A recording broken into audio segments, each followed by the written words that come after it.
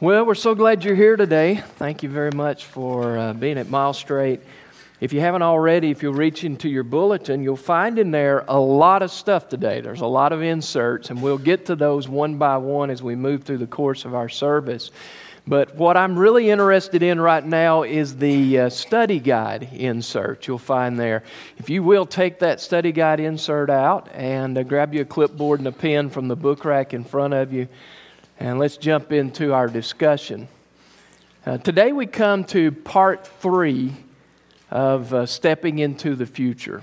Part 3. Now, it was not intended to be a 3-part series, and I don't know if it'll end up being a 4-part series. I don't know. We'll see what happens between now and next week. But what I am very clear on is that this is exactly what God wanted for us today. He made that very clear in my study time. A couple of weeks ago, we started this process by talking about the theme for 2018, stepping into the future. That what we do today really does matter. It makes a big difference for generations that will follow us. And we started that process by talking about the purpose of our church. Remember, we compared it to an umbrella over us. And this umbrella was like the guiding light, if you will. There it is. There's the purpose of the church. And as long as we stay under the umbrella, as long as we stay focused and underneath the purpose that God has given us as a church, then we are moving in the right direction. We are pleasing to God. We're honoring God. And God is receiving what He's created us as individuals to do and what He put our church in existence to do, and that is to glorify Him. I mean, there's the purpose of our church. There's the purpose of us as a collective group, and there's the purpose of us as individuals, that we exist to glorify God. We were created for the purpose of glorifying God. Now, if we stray out from under the umbrella as a church, as individuals, if we stray out from under the purpose of our church, then we get into some very dangerous territory, because no longer are we doing what we were created to do. No longer are we glorifying God, but all of a sudden we've got the purpose in mind of maybe glorifying ourselves or working to some other means other than what God created us for. And it's very dangerous. And so we have to be very intentional about staying under the umbrella, staying focused on our purpose. We then saw that God has given us a means by which we're going to accomplish that purpose. And we saw Matthew chapter 28, verses 19 and 20, how God has directed our hearts to go into all the nations and make disciples. And so we have a call upon us that we are going to work to make disciples both here and around the world, disciples of Jesus Christ, so that in turn we glorify God, thereby staying under the umbrella, staying focused on what God has given us as individuals in a church to do. So we have a purpose to glorify God. The way we're going to achieve that is through making disciples. And then we took it to the next step, because we wanted to bring our vision into play here. We wanted to have a vision that focused on this disciple-making issue. Okay, if that's what God's called us to, if that's the route by which we are going to give Him glory, then how are we going to go about doing that? What's the vision of our church to make that happen, to see something different at the end of 2018 for the betterment of God, for the betterment of Christ, for the glory of God through the process than we see here at the beginning of 2018. And of course, the vision we're talking about, we mentioned this stepping into the future, to where we want us to take a glimpse of ourselves. We want us to take inventory of where we are right now, both individually and collectively as a church. We want to understand, where am I in my walk with God? Where am I in this relationship? Where am I in the process of making disciples of Jesus Christ? And so we acknowledge where we are, and then we look to the future to say, okay, at the end of 2018, here's where I want to be. Here's where I want to be as an individual, as a church. This is where I want to go. But I see that there's some distance that needs to be made up in the process. And so what we do is we begin to look and say, okay, well, there's certain steps I need to be taking. And what are those steps? I need to take this step in order to get closer. And when I take that step, then I need to shore up the foundation there. I need to make sure that I'm on the right foundation, first of all. And I need to strengthen that product of this step. I need to strengthen what's underneath me so that I'm growing and I'm developing so that when it comes time, I'm ready then to push off of this step to the next step. But what we don't want to do is get so bogged down. And maybe you're a very detailed person, and so you want to know every step between now and the end of 2018 to get us to the place we want to be. But for me, you know what? That just boggles my mind. It hurts my thoughts. I can't think that far in advance. What I have to do, because I'm a very simple person, I just have to focus on what's next. I have to focus on that very next step. What's my next step? Not what do I have to do 3 steps from now, but what do I have to do to get to this next place, to move a little bit closer? And so the vision of our church for 2018 and beyond is just these simple steps that as a group we're going to be taking steps together.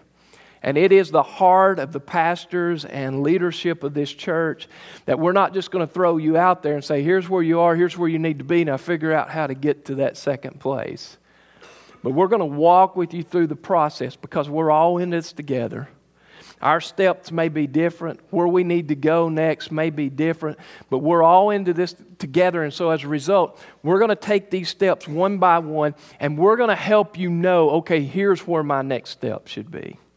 Here's what I need to be looking for and directing my heart and my attention to achieve next. Here's my next step. Well, last Sunday, we then stepped into the verse for 2018. And some of you let me know that I messed up the reference there, and I thank you for that. I get a little bit twisted in my mind sometimes. It's I said Proverbs 19:6, I believe, and it was Proverbs 16:9. Okay, so... yeah, now you know I'm fallible, right? Okay, so I messed that up. Thank you for pointing that out, because I do want that to be correct in our minds and in our thinking. And we talked about a really good way to know the will of God as we're moving this direction toward staying under the umbrella and giving God glory from our lives and from our church.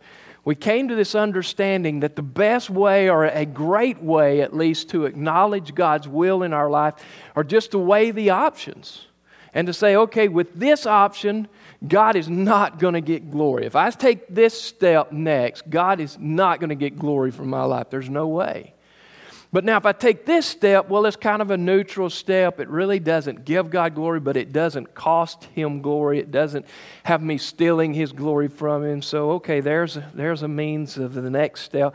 But then there's this other step that I know if I take this step, man, God is going to get a lot of glory. It just opens up my ability to give God more glory from my life. And so as a result, I weigh the options, and it's a no-brainer then what God's will is, because I've been created to give God glory. Therefore, my options are limited. This one that's not going to give God glory is going to detract from God. It's going to cause Him shame. It's no longer on the table, right? Because it doesn't fulfill the purpose of my life.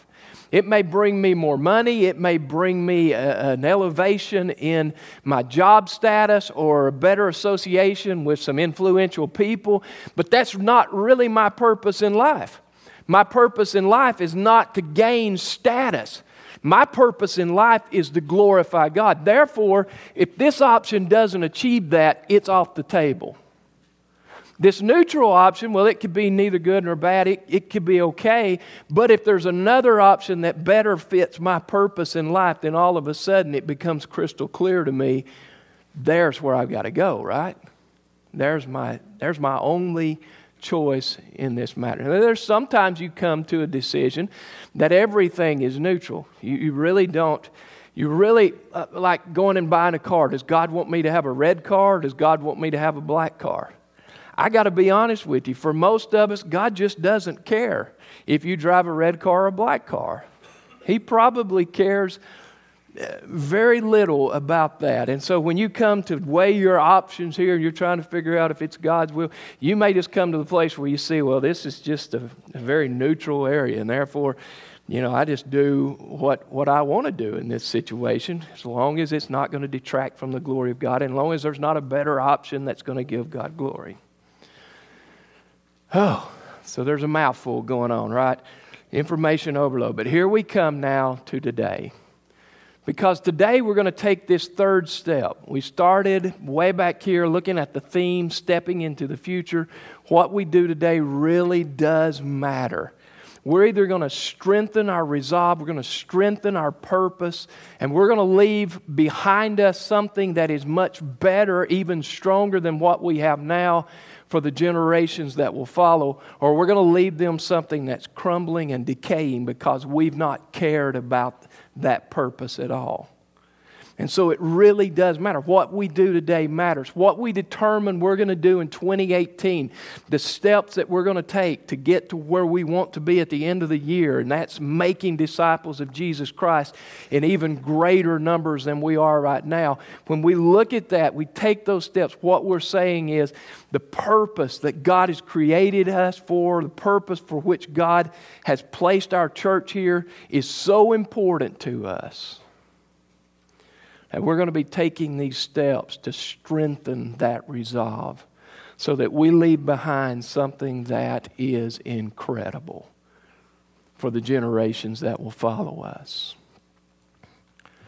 So today we come to this place to where we say, okay, look at what's happening in our church. And it's so exciting, isn't it? For me as a pastor, I got to tell you, this is year 19. Serving Mile Straight for me. And so in this 19 years, we've had those times that have been very exciting, and we've had those times that, I just wanted to crawl under a rock somewhere because there was no excitement to be found anywhere. And we could have lit a bomb in here and it wouldn't have created any excitement, I think. It's just one of those seasons where it was just dry as a bone.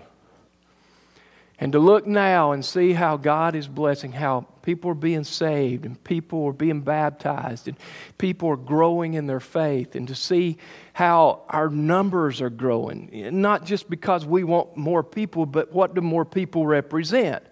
More people represent more opportunities to make more disciples, which makes more opportunity to stabilize and strengthen the purpose of Mile Straight. In just a little while, we're going to vote on building the children's wing. And that in itself is exciting to me. Building a building is exciting.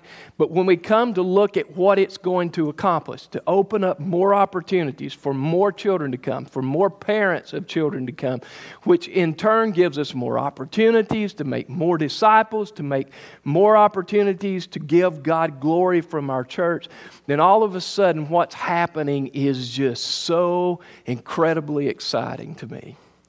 And I get almost giddy when I think about it. Grown men, 52 years old, aren't supposed to get very giddy. But I find myself getting a little bit giddy every now and then. You have to come and ask me what that means afterwards, and we'll look it up. But so here we are. But I believe that because of the things that are happening, it has a tendency to cause people to say, you know what, I want to be part of that. I want to get involved. I see what God is doing. God is very much working through the people at Mile Straight, and I want to be part of that. In other words, what you see on the screen, what you see on your handout, I want to be a disciple of Jesus as well. I want to get involved. I see life happening, life growing and extending into a dead world. I see these things taking place, and I want to be part of that. I want to be a disciple of Jesus Christ. But then there's this really big problem, because a lot of us would look at that and say, I want to be, but I really don't know how to be. I really don't know what my next steps should be. But how wonderful it is that, the dedication of our pastors and leaders of this church are such now that we determine that we're going to teach what the next steps are. And in this particular situation, it is so easy to do. Because in fact, Jesus Christ has already laid it out for us. Jesus Christ has already told us in our text for today, Luke chapter 9, verse 23, He's already shown us so clearly, no unclear terms, very clearly, here's the way you become a disciple of Jesus Christ. And there's 3 very important steps. If you will, look at your study guide. This passage, Luke chapter 9, verse 23 says this, Then He, Jesus, said to them all, If anyone would come after me. Now let me pause for just a second. Now, excuse me for interrupting the verse, but let me just give you a couple of thoughts. If anyone will come after me, if anyone desires to come after me, is what he's saying. There's a desire for someone to be a disciple of Jesus Christ. There's a desire for them to be a follower of Jesus Christ. If they will come after me, we see a perpetual thing here.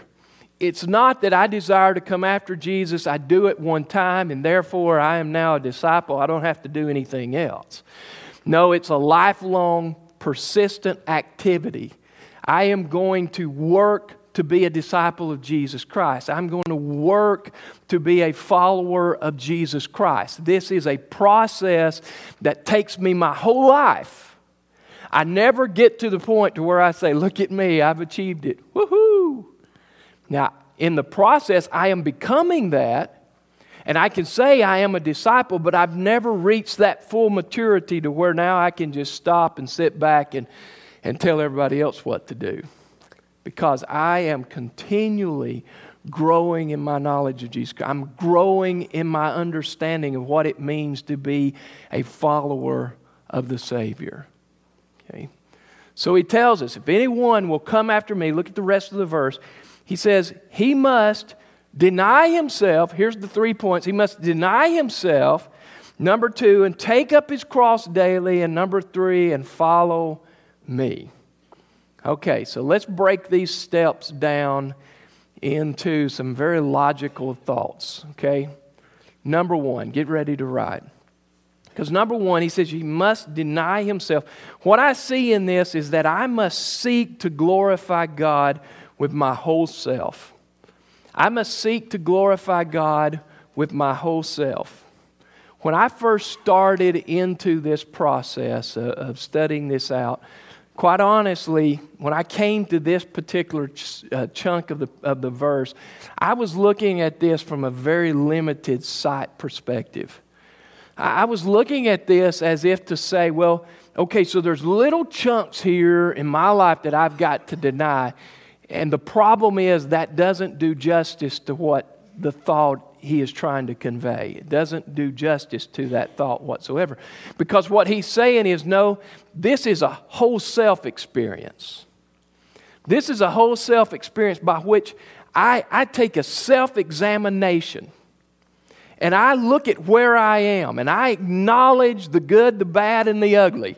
And I look at what's positive in my life, what's like Jesus Christ, and I also look at those things that are in conflict with the person and teaching of Jesus Christ. And when I find something that's in conflict with the person and teaching of Jesus Christ, because I'm supposed to be a disciple, I'm supposed to be like Christ, then what I have to do is I have to deny myself in those areas. Okay, now please hear this, because this is really important. I have to deny myself in the areas where there is conflict. I have to say, you know what, if there's a root of bitterness in me, that's not very Christ-like. If there's an anger, an uncontrolled anger in me, if there's a tongue of gossip, a greed, if there is, this desire that I want to be seen, I want to be heard, this pride thing going on in my life, then I understand that's not Christ-like. So what I have to do is say, you cannot have control of my life. You cannot have authority over my life. So I have to deny myself in that area so that I can be like Jesus Christ. I have to deny myself so that I can follow Him more fully, so that I can be a living example of who He is. have to deny myself in this area. There was a rich young ruler came to Jesus. And he said, what do I have to do to inherit eternal life? And Jesus said, you got to keep the law. He said, I've been doing that ever since I was a child. This was before Jesus died. And Jesus said, but there's one thing you're still missing. And he said, well, what is that? And he said, I want you to go and sell everything you have, give the money to the poor, then come and be my disciple. The Bible tells us that the rich young ruler went away very sorrowful, very dejected, I guess is a better word, because he had a lot of stuff. And maybe we think to ourselves, well, why would Jesus tell him that? I mean, why would Jesus say to him, go sell everything? Did he want him to be destitute? Did he want him to be homeless, a vagabond? No, the truth is that Jesus had already done the examination. And Jesus saw that there was something that he was trusting in that wasn't God. And what he found was he was trusting in his money. And so to make this clear, he said, man, this is your area, the conflict. You're not trusting God here. You can't trust God because you've got more confidence in your wealth than you do in Him. So the way to overcome that, you've got to deny yourself in this area. Go and sell it all, give the money away, and then come back and let's talk. Now, is God calling us to that? Is God calling us to a vow of poverty? Probably not. Maybe He's calling someone in here to that. That's between you and Him. But probably that's not it.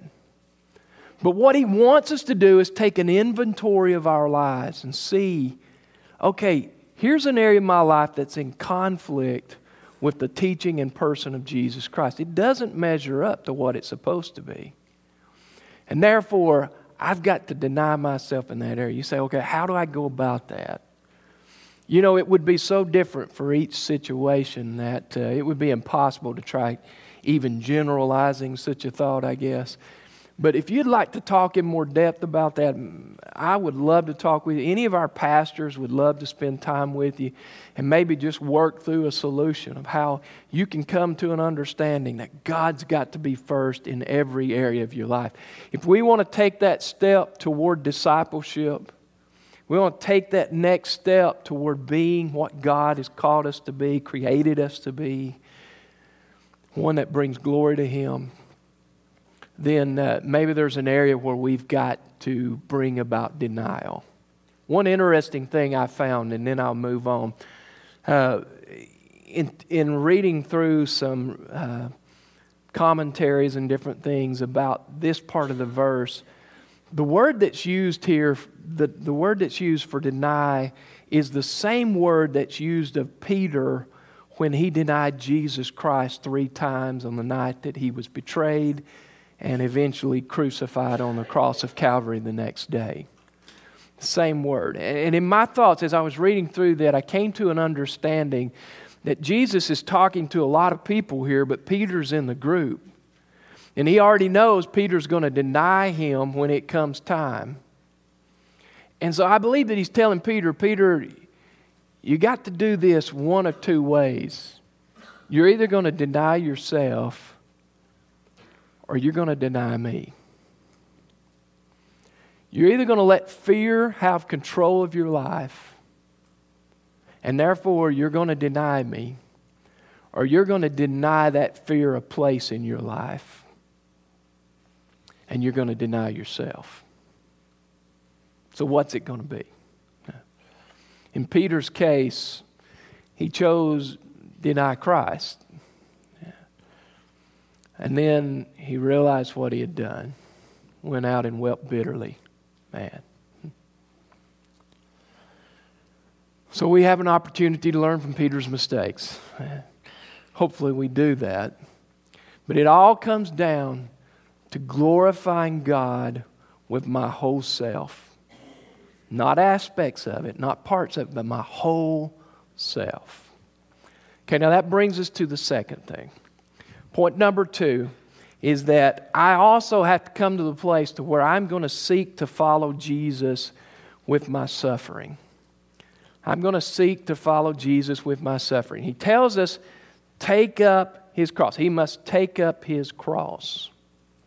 Now, for the people who were listening to this live, and those in the early church, they would have been very familiar with what Jesus was saying. They would have been very familiar because they had personally seen or heard about the gruesome activities of the Roman soldiers. How those who had been condemned to die would carry their cross out to a certain spot. They would then be attached to that cross, and they would be hung to die in shame and misery, such torture until they had died. They would have known, and this imagery would have probably been sickening to them a little bit. This is what you want from me? And what Jesus was indicating was, guess what, guys? I'm about to go down this path, and I'm telling you that if you want to be my disciple, you've got to be willing to follow that same path if called upon to do it. You've got to be ready, and you've got to be willing. Did you know there are people all around the world today who are dying for their faith? People all around the world who are suffering because they refuse to deny Jesus Christ. They've denied themselves the right to comfort and to ease, but they will not deny Jesus Christ. Now, in our country, right now, we don't see that happening. Certainly, there is a rise in the difficulties that Christians face as a whole. And I believe one day soon we're going to face some very stiff persecution. But right now, that's not part of our existence. So does this verse have any application to us whatsoever? And the answer is yes, it certainly does. Now, I believe one of the applications we can draw from this is that Christ is telling us, you know what, there's suffering in our lives daily. Now, not that we have it every day, but the potential for it being there daily is always there. And we have different types of suffering. You may lose your job because of your faith in Christ. And that's definitely suffering for Christ. But these other types of suffering, I think, play into it as well, like sickness, difficulties physically, cancer, heart attack, stroke, other things that you've encountered, arthritis. Man, there's some really bad stuff out there. And on top of that, you could also be having financial issues to where, you know, the money you used to have just isn't there anymore, and therefore you're really struggling. You've lost a job, or you ran into some huge expense, and as a result, man, you're just barely making it week to week. Or maybe yours is in the line of relationships. You're having some really difficult times with your family, having some real issues in communicating or holding the family together. You have one aspect of the family who's heard something that wasn't right, or maybe it was right. It really doesn't matter, but it's created this rift and this deep problem in the family, and as a result, man, you just torn up all the time. Maybe you've had a death in the family, you experienced sudden death or something you knew was coming, but either way, it's still created this heartache. And what you find throughout the course of these times is that you're leaving a lot of tears on the pillow at night. And I believe the application coming from this is that Jesus is saying, you know what I want you to do is I want you to follow me with your suffering. I want you to follow me regardless of your suffering. I want you to walk with me through these valleys and through these difficult times. I want you to continue to pursue me. I want you to continue to be my disciple. I don't want you to bow up and quit because you've had problems. Don't waste your difficulties. Don't waste your problems. But use them as an opportunity to glorify God in your life. Use them as an opportunity to have people look and be totally confused, because somehow in the middle of this tragedy, somehow in the middle of this sorrow, somehow in the middle of this difficulty, you have a peace and a joy in your life that they can't possibly understand. So that people see your good work, so that people see your suffering and yet your joy and peace, and God is glorified in our lives. So we take these steps of discipleship so that ultimately God gets glory. You see, I'm totally convinced that we see where we are, we see where we want to be at the end of this year. We want to be disciple makers. But there is absolutely no way for us to be a disciple maker if we're not first a disciple. It's impossible for me to show someone how to follow Christ, for them to follow my example, for them to listen to my teaching, if I'm not first doing that. It's like someone may say, I want to teach you to be an electrician. But they're not an electrician. I am already scared to death of electricity. I probably am not going to follow them in learning to be an electrician.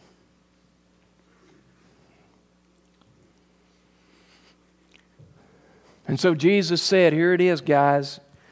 I want you to be my disciple. If you've got this desire to follow me, I want you to deny yourself, and I want you to take up your suffering, and I want you to follow me. Number 3, he said, I want you to follow me, which translates in the way we're going to read it. I've got to learn to seek to be like God's Son with my story. I've got to learn to seek to be like God's Son with my story. Now, what's Christ's story? Word of God. Cover to cover is the story of Jesus Christ. My story is what I do in my life. So what I want to do is have my story be so closely resembling the story of Jesus Christ that people look at me and they accuse me of being a Christian. How novel, right? He's a little Christ. His story lines up so well with the story of Jesus that he's obviously a little Christian, a little Christ. The Apostle Paul was talking about some of the characteristics and qualities of Jesus. Philippians chapter 2, verses 2 through 8. You have those verses listed on your study guide. He says, fulfill my joy by being like-minded, having the same love, being of one accord, of one mind. Let nothing be done through selfish ambition or conceit, but in lowliness of mind let each esteem others better than himself. Let each of you look out not only for his own interest, but also for the interest of others. Verse 5. Let this mind, what he's just talked about, these things that he's talking about, let this mind be in you, which was also in Christ Jesus. This mind, this selfless mind, this selfless attitude, let this be in you, which we also saw in Christ Jesus. And then he goes on, who being in the form of God did not consider it robbery to be equal with God, but made himself of no reputation, taking the form of a bondservant, coming in the likeness of men. And being found in appearance as a man, he humbled himself and became obedient to the point of death, even the death of the cross. And so we look at this and we can see in this passage some really incredible characteristics of Jesus Christ and His story, which we then ought to resemble. We ought to model for others to see.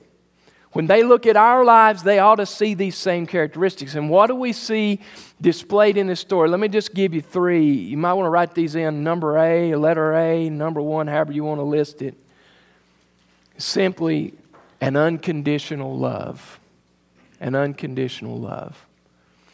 When you look at the life of Jesus Christ and you know what He has commanded and you know what He did, the greatest commandment, love God with all your heart, soul, mind, and spirit. The second command is equal to it,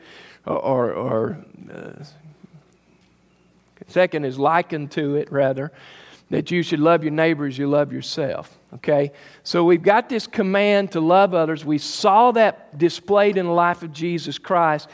And it was an unconditional love. Jesus didn't say, okay, I'm going to go to the cross and I'm going to die for you if you are perfect in your ways. Or if you work really hard between now and then we'll see about that.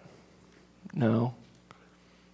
Such an unconditional love. It's amazing. The song we sang last as a congregation, there was one line that kind of caught me. It said, and your heart is kind. Your heart is kind. I was thinking this week about the kindness of God. I was thinking about how amazing it is that His mercies are new every morning. I can't describe to you this exhilaration I feel to consider the kindness of God toward me. Because while you see one thing on Sunday, I know how I am throughout the rest of the week. And I know my intentions, but I also know when I fail. And to know that God in His kindness still loves me, still forgives me, still accepts me. It truly is an overwhelming thought. Jesus loves unconditionally. Letter B, not only do we see His unconditional love, but we also see His servanthood. He said, I didn't come to be served. I came to serve. Look out not only for the interest that you have, but also the interest of others. How important it is that we adapt this into our lives, that we become people who are concerned about serving others. That we have such a love for one another that we're willing to spend time in the nursery or in the children's department, or youth department, or young adults. We're willing to be in the choir to help lead us into worship, be in what? Orchestra? Thank you. Man. You know when you start forgetting words, it's about time to quit, so y'all are getting close. You know, to be up here to help lead us into the heart of worship. Be part of the tech team. People who only get noticed when something goes wrong. To be a greeter, welcoming, letting people know that we're glad they're here. How vital it is that we take that step. You may look and say, you know what, I've been part of this church for a long time, and to be honest with you, I'm not really doing anything. Man, there's a step for you. And then number 3, not only do we see His unconditional love, His servanthood, but we also see in the person of Jesus Christ His obedience to the Father. His obedience to the Father. So we see the plan of God and the Word of God, and we see the will of God, and now it's time for us to be obedient to it. Obedience. So what do we do with this information? I hope it's obvious. I hope that we come to the place where we see where we are and we understand, well, here's some really big steps toward being a disciple myself, so that later on I then can disciple others. Well, what's that step? We made a reference to a number of steps. Maybe you see very clearly, well, here's the obvious one for me next. So you're going to begin that process. I think it begins with a surrender. Now, obviously, it begins with a relationship. If you don't know Christ as Savior, you can't be a disciple because you're not like Him. There's a process that takes place when God forgives me and cleanses me, that puts me in the family of God, that establishes a relationship that I can't get any other way.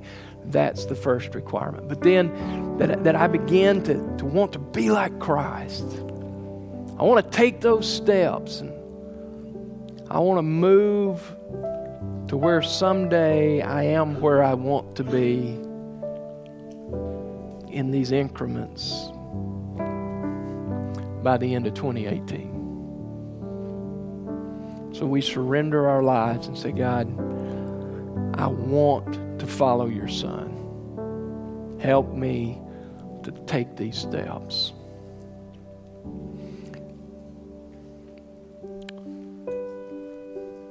So how do we conclude? I'm having trouble with this thought right now because I'm kind of pulled a couple of different ways. But I believe here's the way we're going to do it. I want to give you just a moment, quiet reflection. And what I would love for you to do is self-examination. Where am I? And what step do I need to take to be where we want to be at the end of this year?